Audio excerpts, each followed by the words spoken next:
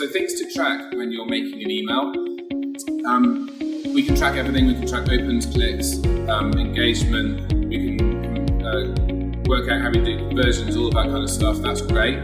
So tracking as much as possible is really important. The thing I would say is what lessons you learn from it. Don't take the numbers as gospel. Read into them. See what is actually true, what isn't actually true. Don't just base decisions really reactionary on those numbers. Think about what they mean and then base your strategy on that.